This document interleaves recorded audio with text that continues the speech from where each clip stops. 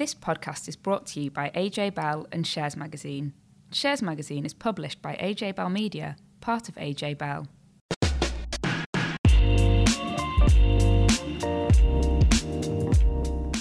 Hi and welcome back to the Money Markets podcast. I'm Leif Calaf. This week I'll be taking a look at what's been happening on the markets, including a look at what's driving the recent rebound, also some pretty apocalyptic warnings over the future of the pound. Joining me on the pod today is Laura Suter. Hi there. So also on this episode, we're going to be looking at whether low-cost food has faced bigger hikes in prices during the cost of living crisis. And I've been chatting to a financial advisor to help you all understand when you might want to use one and the sort of questions you should be asking. And we also have an interview with infrastructure specialist BBGI, as the inflation-protected income the sector's offering is one of the hottest tickets in investing at the moment. So the timing of last week's podcast recording was a little bit frustrating because Chancellor Rishi Sunak's announcement of more financial support for households and a windfall tax came out not long after we recorded. So obviously we were pretty annoyed that he didn't personally give us a heads up about his announcement. But we've assumed that anyone who wants to know about the support on offer will have hunted out that information by now, as it's about a week old. But we thought it would still be handy to look in the market segment about the market reaction to that windfall tax announcement now that we're a few days down the line from it. So Leif, what did that look like? Yeah, I mean, if you look at what happened on the market, it probably depends what stocks you're looking at. I mean, you know, windfall tax on energy companies, you'd expect the main sort of price action to be on the kind of oil producers likes of Shell and BP, but actually they kind of shrugged it off. The kind of reaction of those share prices was, you know, a bit meh. It was, you know, the price has actually gone up since then. So, you know, that might actually be because, you know, the tax has been talked about for so long that it was already in the price. It might have been the fact that, you know, the government included a tax allowance for energy firms, and that kind of allows them to offset some of their investment in the UK against tax and reduce their tax bills that way. So that part of the market, there wasn't really a big reaction that, you know, everyone was expecting. But probably the more interesting reaction, I think, was in some of the retail stocks on the London Stock Exchange. So we saw big jumps in the share prices of companies like Marks and Spencer's, Next, ABF, which owns Primark. And that's quite interesting, but that's a sign that the market thinks that actually, you know, the government's energy package, so not just the windfall tax, but kind of the broader energy package, you know, as a whole, was a pretty major shot in the arm for the UK consumer. And, you know, if you think about it, that's really, you know, what it was, you know, kind of a £15 billion boost for consumers. And clearly it's meant to help with energy bills. But that has some spillover, doesn't it? Because that means that people hopefully will maybe still have a bit of leftover money to buy things from the likes of Next and Marks and Spencer's. So, you know, there was the share prices of those companies were up kind of 6 or 7%. So, you know, fairly decent rise on the day. It's worth noting, I think, that, you know, the share prices of Next and Marks and Spencer's are still very heavily down this year because obviously of the kind of the effect that energy price spike is likely to have on consumer spending habits. But, you know, that kind of one day you know, jump in the share price last week, I mean, it does at least show, I think, that markets think that, you know, that Sunak support package does at least move the dial in the right direction. Maybe only a bit, but at least in the right direction. Let's delve into the other market stuff. So, Leith, you've got some positivity for us all after a fairly bleak period for investors because we've seen a nice little rebound in markets. So what's happened and what's driven that? Yeah, so, I mean, if you look back at the markets the last couple of months, sort of April and May, been a pretty grim period, particularly, I think, for the S&P 500, you know, which has fallen by around 15% over the course of that kind of 6-week period, and the last sort of week or so, there's just been a bit more kind of positivity, a bit more positive momentum. You know, I think some of that is probably investors buying the dip after such a period of poor performance, and also probably adding to the buoyant mood. We've had news that the COVID restrictions are being scaled back in Shanghai. You know, kind of, which is of course a kind of major financial and trade center. So That's probably kind of also helping people give markets confidence to kind of pick up again.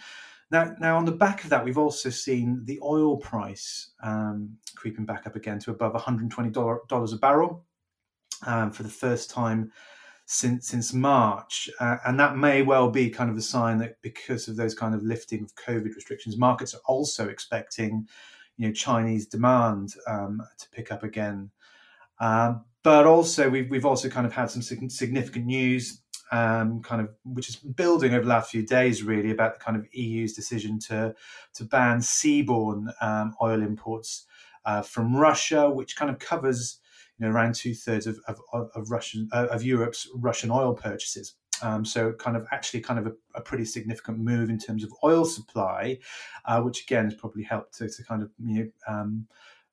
prop up the oil price a bit more. So that rising oil price is unfortunately going to continue to kind of heap pressures on consumers, and I'm actually afraid to say it's probably going to be particularly painful for UK consumers at the moment because of what's been happening to the pound on the currency markets.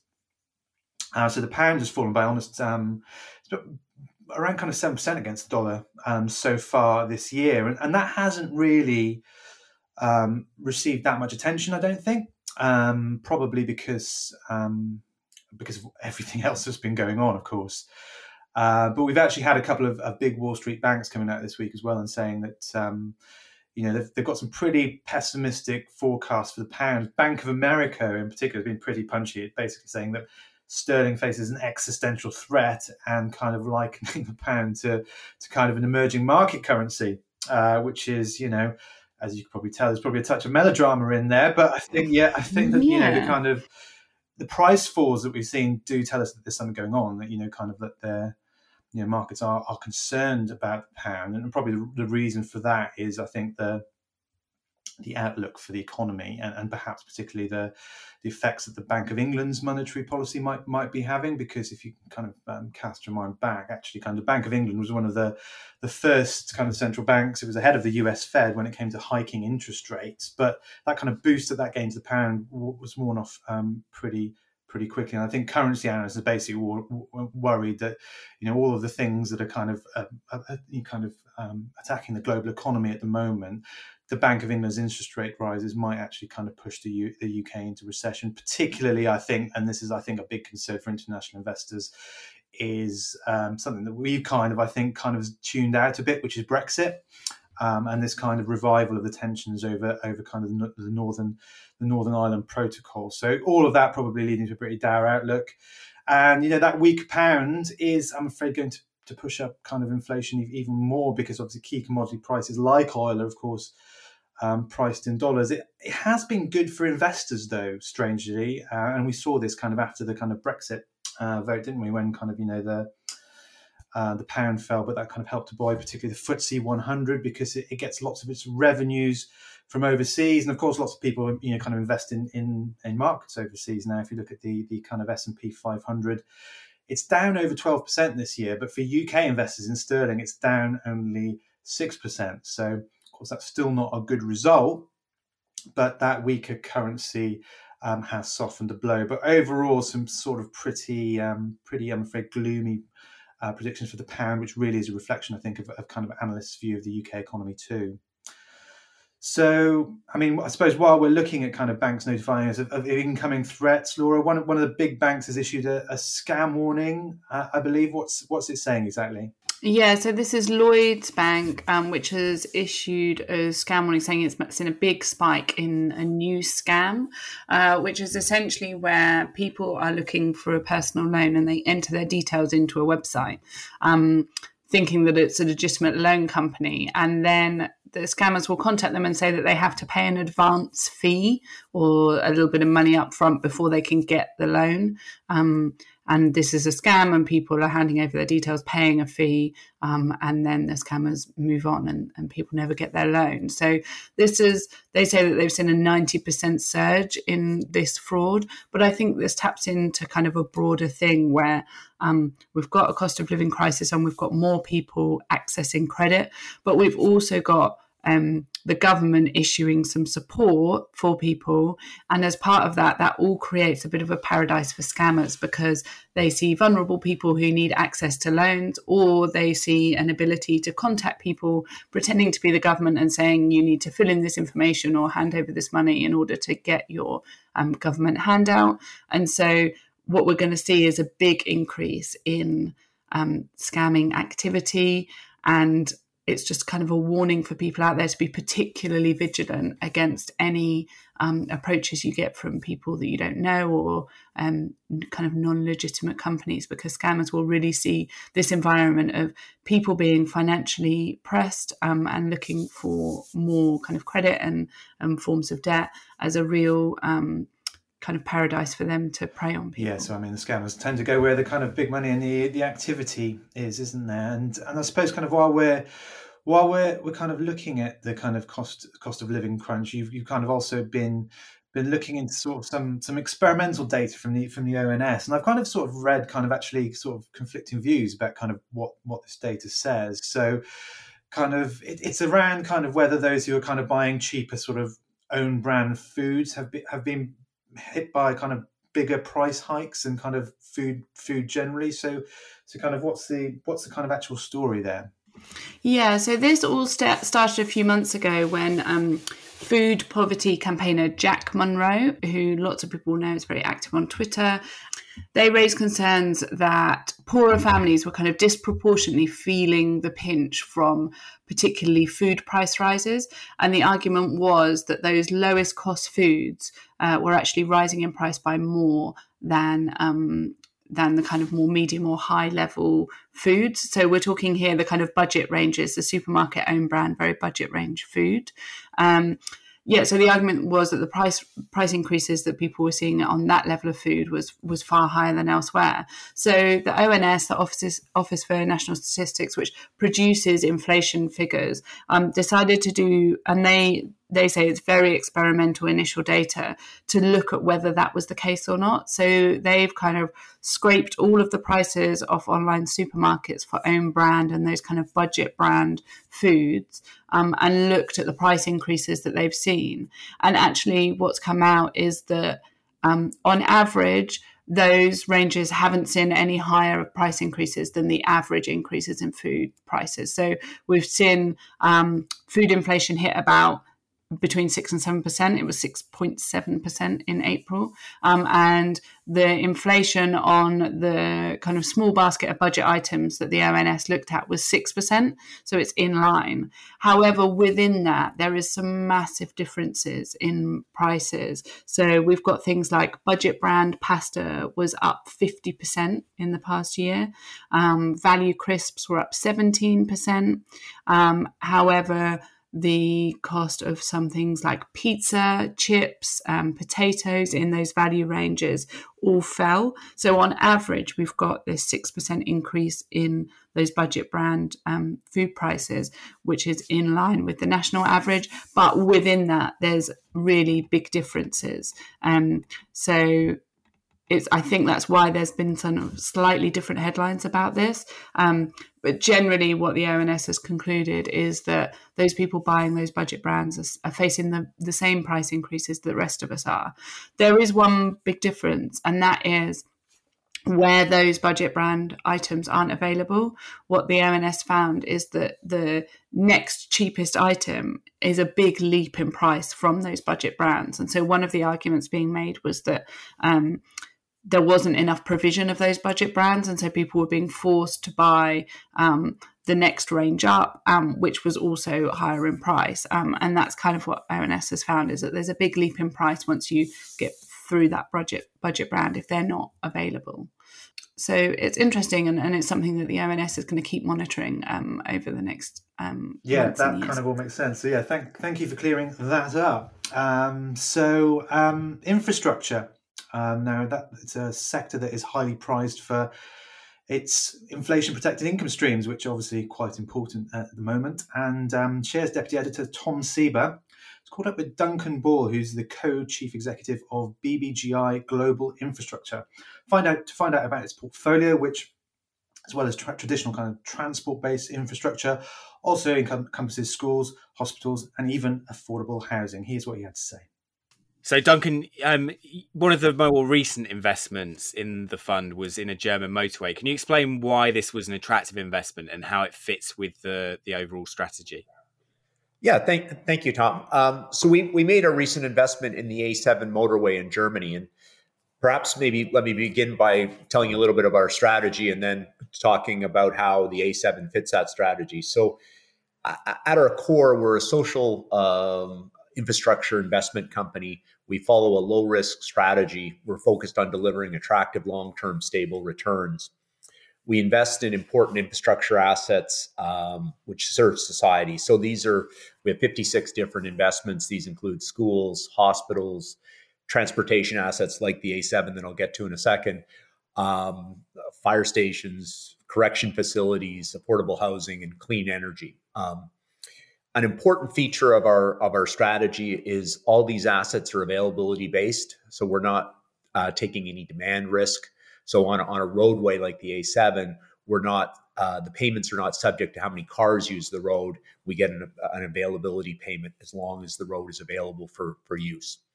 So across our portfolio, we have a 99.9% availability rate.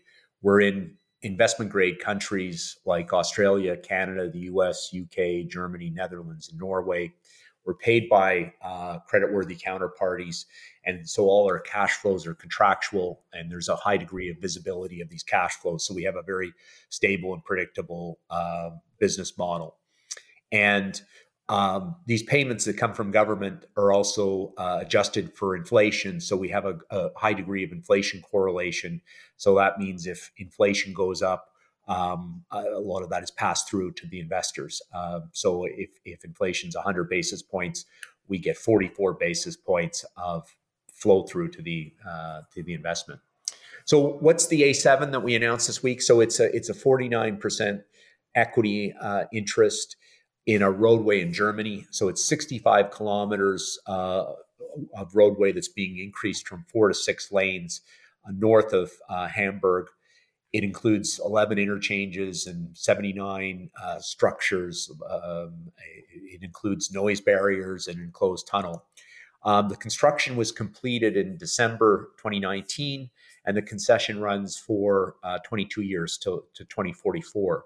And we're paid by the German government, the Federal Republic of Germany, which is AAA and the equivalent by both S&P and Moody's.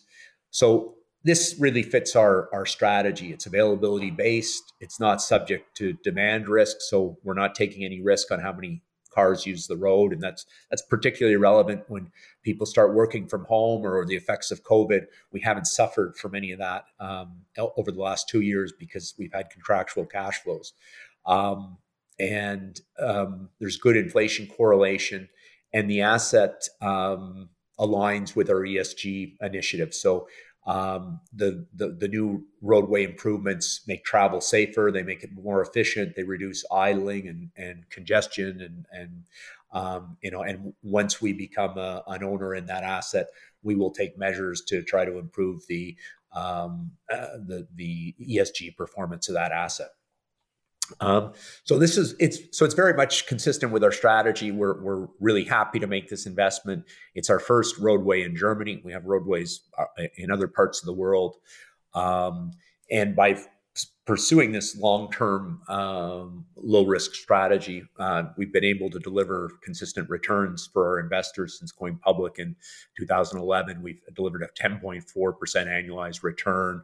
We've had strong dividend growth each year, and we've had a progressive dividend that we've continued to increase.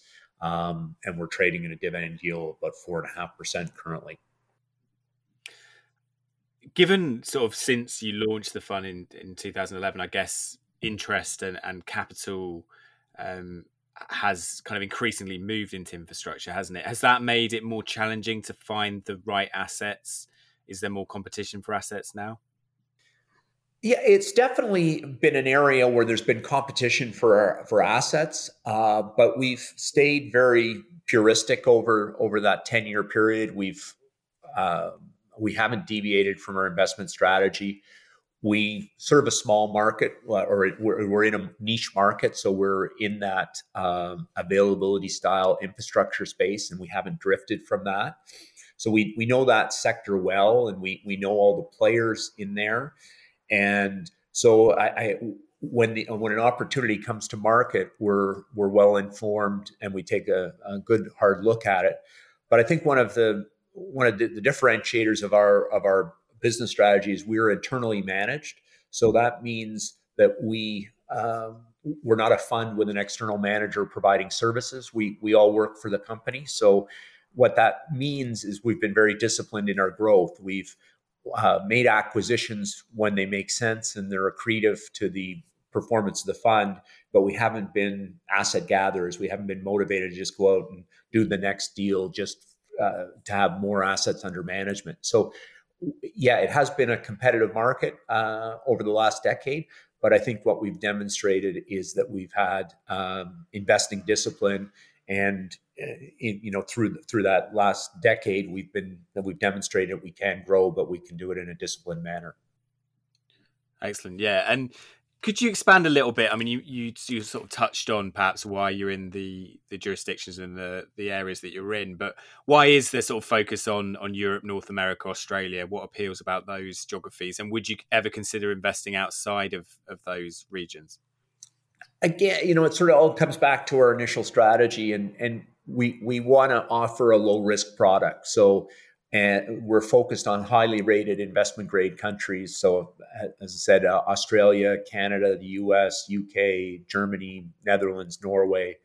We're globally diversified, so we're not dependent on any one market, because there can be times when one market slows down. But we've been fortunate in the markets we're in. When one activity in one market's maybe not there, it picks up in another. And we're not dependent on any one market. We've got good diversification. The UK is about 33% of our portfolio. Canada's 36%. Australia is 11%. Continental Europe was 9%, but that will increase now slightly with the exposure to the A7. And the US is 11%. So we've got a nice cross section of markets.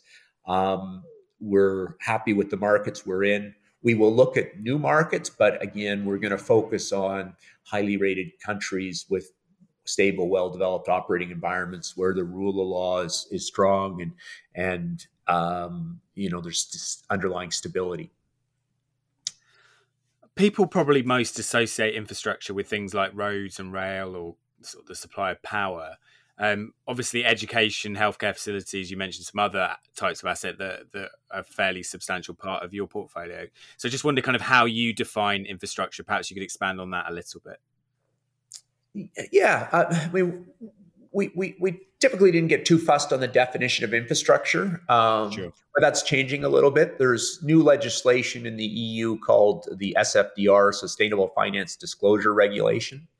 And under this legislation, BBGI is classified as an Article 8 product. So that means we meet the criteria for socially beneficial investments.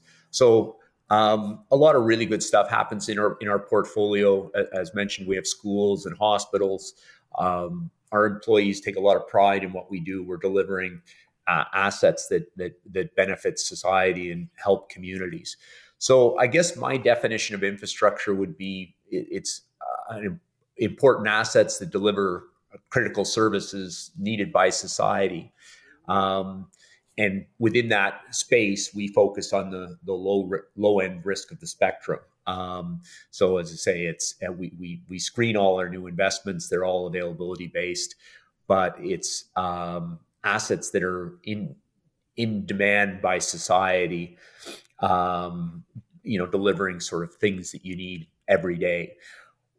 I think, the reason we're not too fussed about the definition of infrastructure is because in this space that we're active in, where we're getting availability payments, it has historically been schools and hospitals and roadways and things that fit the, traditional definition of infrastructure. I think where there's been a lot of sort of shift in sentiment or definitions is when fund managers are trying to stretch the definition of infrastructure to allow them to invest in other areas because they want to grow. And we haven't suffered from that, as I mentioned, because of our internally managed strategy. We're not sort of driven growth by growth's sake. We've stayed very consistent, and all the investments we've made align with. We say whenever we screen an investment, we want to make sure it aligns with certain sustainable development goals, UN Sustainable Development Goals, SDGs. And so it's good health, it's quality education, it's sustainable cities, it's innovative infrastructure, and more recently, making sure within our portfolio we address climate change and climate action. You mentioned there some of the criteria you use when you're selecting, potential assets to invest in. Could you give a picture of kind of perhaps how many assets you look at and how many of those sort of progress to the stage where you actually put money into them? Yeah, we look at a lot of assets, and we have a very strict screening protocol. So, that means that certain things get ruled out immediately. So we have an exclusion list that's part of our ESG policy. But then we look and we say, is it in the markets where we want to be in? Does it have availability-based cash flows? Again, because we're at the low end of the risk spectrum, it has to line up with our ESG criteria and contribute to some of the sustainable development goals I mentioned. We want to make sure there's long-term contracts, predictable cash flows. We really value inflation correlation, so that's something that we look at and want to make sure. We also look at the concession length because we have a long-term portfolio with the average concession life over 20 years, so that's a consideration. So when you go through those criteria, a lot of opportunities get dismissed immediately because they don't meet it. But we've been able to, we screen quite a few, but every year we've been able to grow the portfolio and continue to find opportunities to invest in that meet our criteria. Great. And just to sort of round that off a little bit, in terms of inflation protection, what proportion of the portfolio is sort of protected against inflation, and how is that becoming more of a challenge as obviously inflation, moves to levels that we've not seen for some time? Yeah, so it's a great question, and how we are protected. All the payments we receive typically come from highly rated government counterparties, and all those payments have a indexation component. So it's each transaction slightly different. So in the UK, a lot of it's RPI adjustment that happens annually.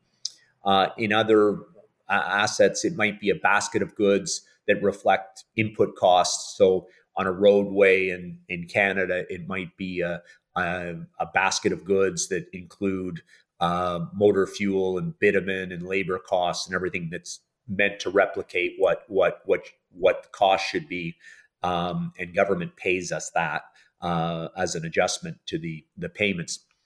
We then have long-term contracts for a lot of the services that are provided. So the facilities management or the operations management is outsourced on a long-term basis, and we pass on what we get to them. So it's not like we've got a situation where our revenues are being adjusted for inflation, but our costs are going up at a greater rate.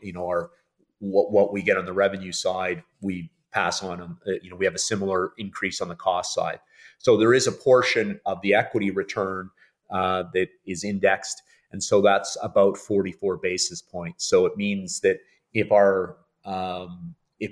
inflation was 100 basis points higher than our expectation, 44% of that would flow through to the investors. So it's not perfectly linked, but it's certainly well linked. And in an inflationary environment that's changing quite rapidly, we take great comfort in the high degrees of inflation correlation we have in our portfolio. Okay, we've had a couple of questions in asking about financial advisors. So, how do you know when to use one? How do you find a good one, and whether they're actually worth the money? So, Laura's been chatting to Pete Chadbourne. He's a financial advisor at Plan Money to ask those very questions. So we thought it would be useful to talk about the kind of situations where someone might seek financial advice and when it can be useful for people. So firstly, what's the typical reason that someone gets in touch with you to get financial advice? Well, interestingly, it's not necessarily a catalyst that prompts people to get advice.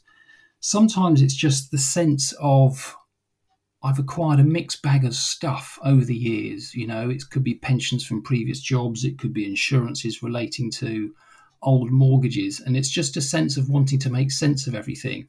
Is what I've got any good?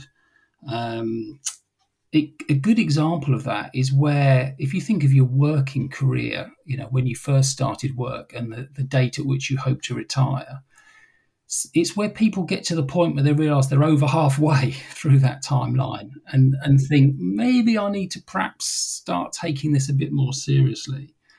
And more recently, we've noticed what we could call the lockdown effect, because we all know that through lockdown, or as a result of lockdown, it made everyone question perhaps where they live or how they work, where they work.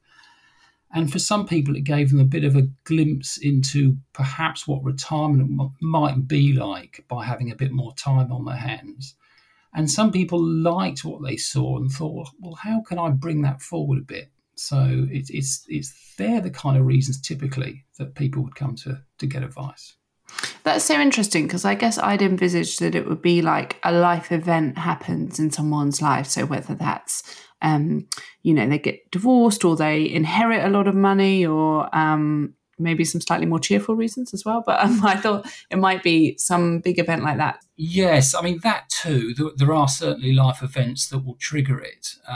But our advice would be to get a relationship underway with an advisor before you hit that life event, because that life event could be something quite traumatic. And at that point, you want to have a trusted ally in your corner, rather than having to embark on the research process to find yourself a good advisor. And so what are the most common questions people have when they come to you? Is it really looking for help about where should I invest my money and what allocation should I have to this asset class? Or is it more to do with some of the more like technical aspects to do with, making the best use of tax breaks or things like that? Things like that tend to come afterwards. Where should I invest the money and am I optimizing my investments for tax? The starting point, following on from, is what I've got any good and am I heading in the right direction, is how do I plan for this stuff? Where do I start? I've got, for example, perhaps some old pensions, and well, what do I do with them, and what are the options for them? So our starting point really is, well, what's the plan? What's the master plan here? What are we trying to achieve? And so once we've got that in place, the technical stuff tends to follow. It tends to be the other way around. Okay, that makes sense. And then obviously financial advice isn't for everyone. And some people might not want to pay for it, or some people might not have the level of assets to be able to seek financial advice. So if we take that latter group first, so what can that group of people do? So say we're probably thinking about younger people here who've got some investments, but maybe not enough to go and pay for financial advice. What can they do in order to kind of do some of those initial steps, I guess, that you're talking about themselves until they're ready for financial advice? The important word really that comes to mind is discipline. Get into the habit of saving. And by saving, we mean deposit-based savings for things short-term, rainy day money, emergency funds, and get in the habit of investing a bit as well for the long term, because time is on your side. If you're a young person thinking about retirement, it's a long way off, right? So I'll worry about that later. No. Start saving or investing a little bit now, and get into good investment habits, good investment disciplines. So invest globally. Try not to make second guesses on particular sectors. So diversify as much as you can globally within your investments, and understand what your risk tolerances are, rather than perhaps follow a particular investment just because someone else said it looks good or the performance looks exciting. Understand how it's going to behave and make sure it matches your risk tolerances, and keep investment costs low as well. Another good habit to get into is budget planning. So track your spending.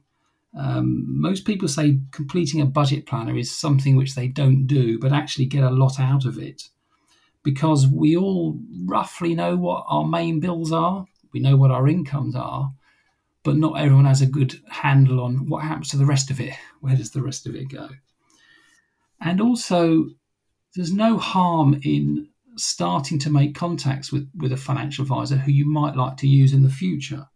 So perhaps understand at what point is it appropriate to engage their services? At what point are they interested in helping you? And at what point might you get value in speaking to them? Because it might be sooner than you think.